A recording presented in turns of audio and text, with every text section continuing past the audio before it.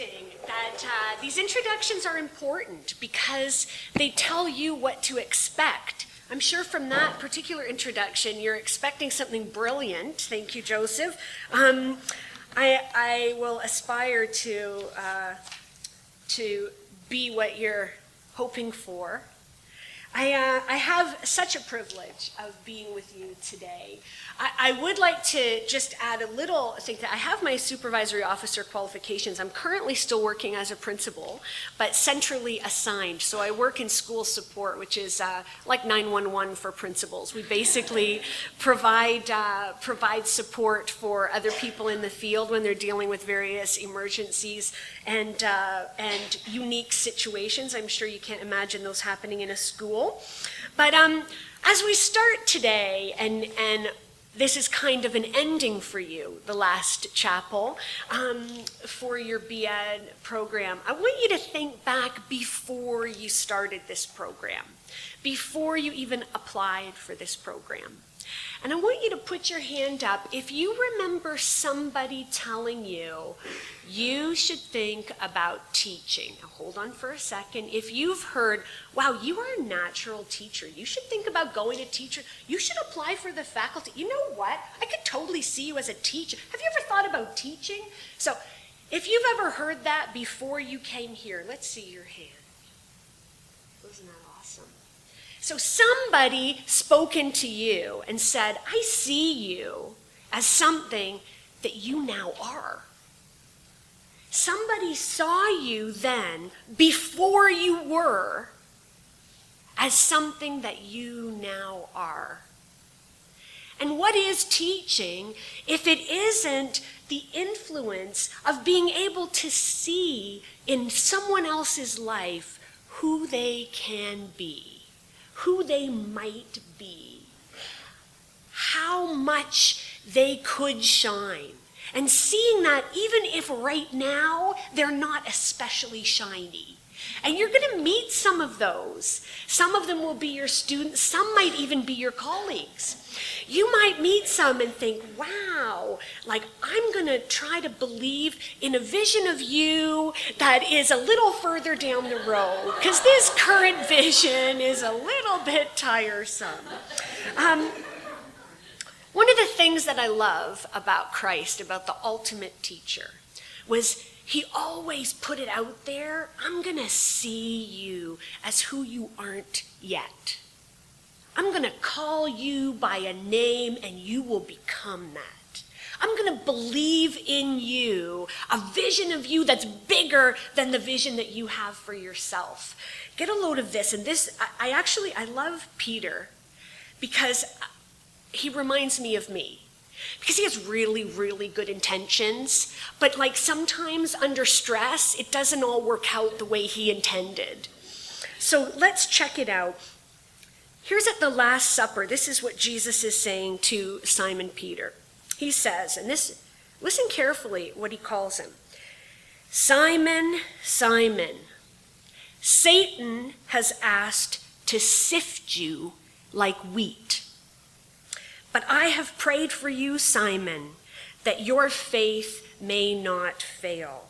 And when you have turned back, strengthen your brothers. But he replied, Lord, I'm ready to go with you to prison and to death. Jesus answered, I tell you, Peter, before the rooster crows today, you will deny 3 times that you even know me. Now let's look at that again. Simon, Simon, Satan has asked to sift you like wheat. He wants to take you and put you through a process and see what's left over at the end of it. What parts fall through and what nuggets are still true. That's what he wants to do. But I have prayed for you, Simon. So this is Christ saying, you know what? I've put out myself on your behalf, Simon, and I'm praying that your faith won't fail. And then, when you turn back. So in other words, there's kind of a little hint there. I pray that your faith won't fail. But then, when you do turn back, so we sort of fill in the blanks like, do you mean my faith really will fail? Do you mean I really will screw up and mess up? And now you're saying, but after that, I'm going to turn back. Peter is a little bit offended. I can imagine. He's going, Lord, I am right now ready to go to prison, to death for you. Now remember, this is before all the soldiers are standing around. This is when it's just Jesus and Peter and the disciples. It's easy to say, I will go the distance for you. Let's see what he says. I tell you, Peter, before the rooster crows today, you're going to deny you even knew me. Now, you might think, well, that's not very hopeful. That doesn't exactly say like, oh, I see a vision of you that's bigger than what you see for yourself. It's like, wow, I'm a real loser. But let's watch. This is the part I love. Christ in his all-knowing, omnipotent, omniscient wisdom knew Peter's human. And he is going to fail. But I'm still going to hold out to him a vision of who I believe he can be. And I'm going to do that using his most personal identity, his name. So he calls him Simon, Simon, Satan's asked to sift you like wheat. The name Simon, one meaning, fluttering dove.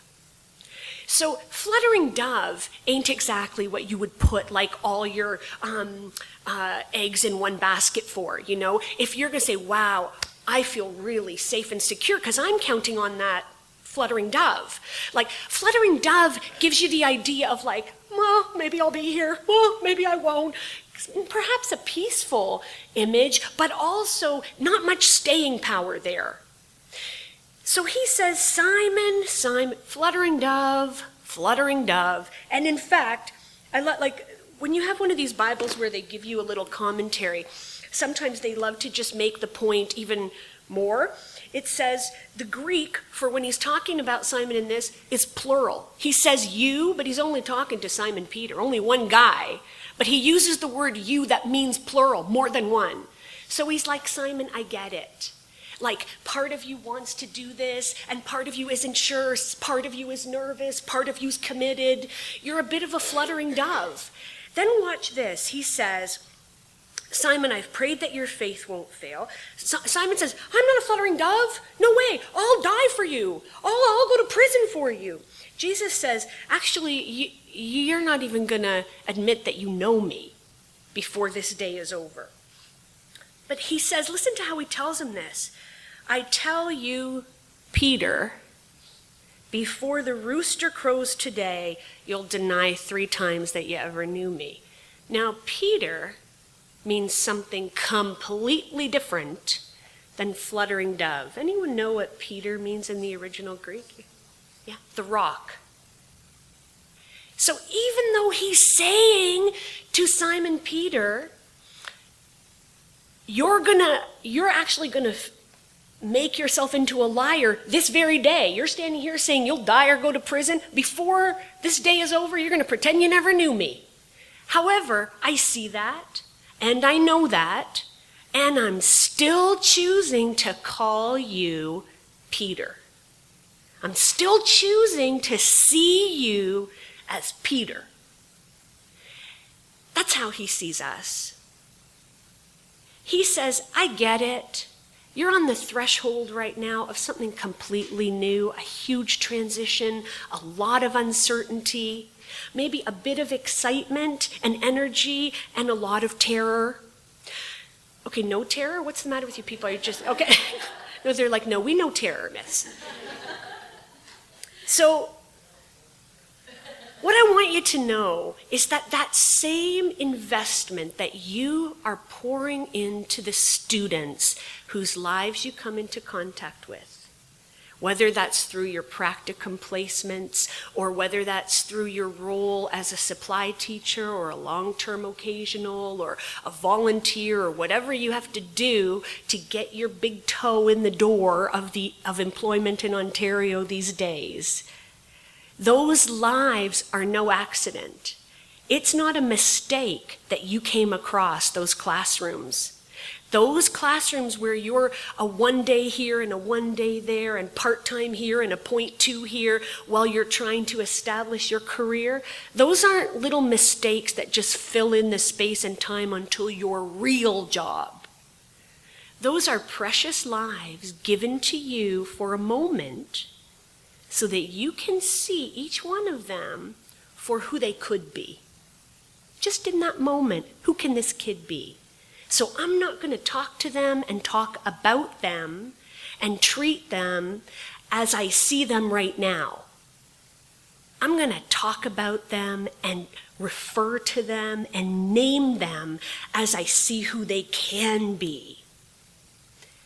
That same investment you pour into the children whose lives you touch, that's what Christ is pouring into you. He's saying, I get it. I know you're human. I know you're not perfect. I know you're afraid, but I'm going to call you by the name I see in you. You are my precious, steady rock. And you might not feel like a rock right now. You might feel a little more like a fluttering dove. Or actually, you may just feel like a dead bird like this, just like, I'm exhausted when it's summer. Christ is saying, you know what? I'm going to name you and call you out and raise you up to be who I see you can be. And it's a role and it's a name and it's a precious identity of great worth and value. So as you move forward, I want you to remember, you have the power to choose the names you use. To think about those students that you teach, to talk about them in the staff room, to talk about them with your colleague at the photocopier when they're driving you crazy. You have the power to choose what you call them. And I encourage you to raise yourself up to refer to those lambs the same way Christ referred to Peter and refers to you. That it's okay that you're not done yet. You're not perfect and you're going to make mistakes and you're going to fail. In fact, you might even mess up today before the day is over. But I see in you my rock. Thanks for having me.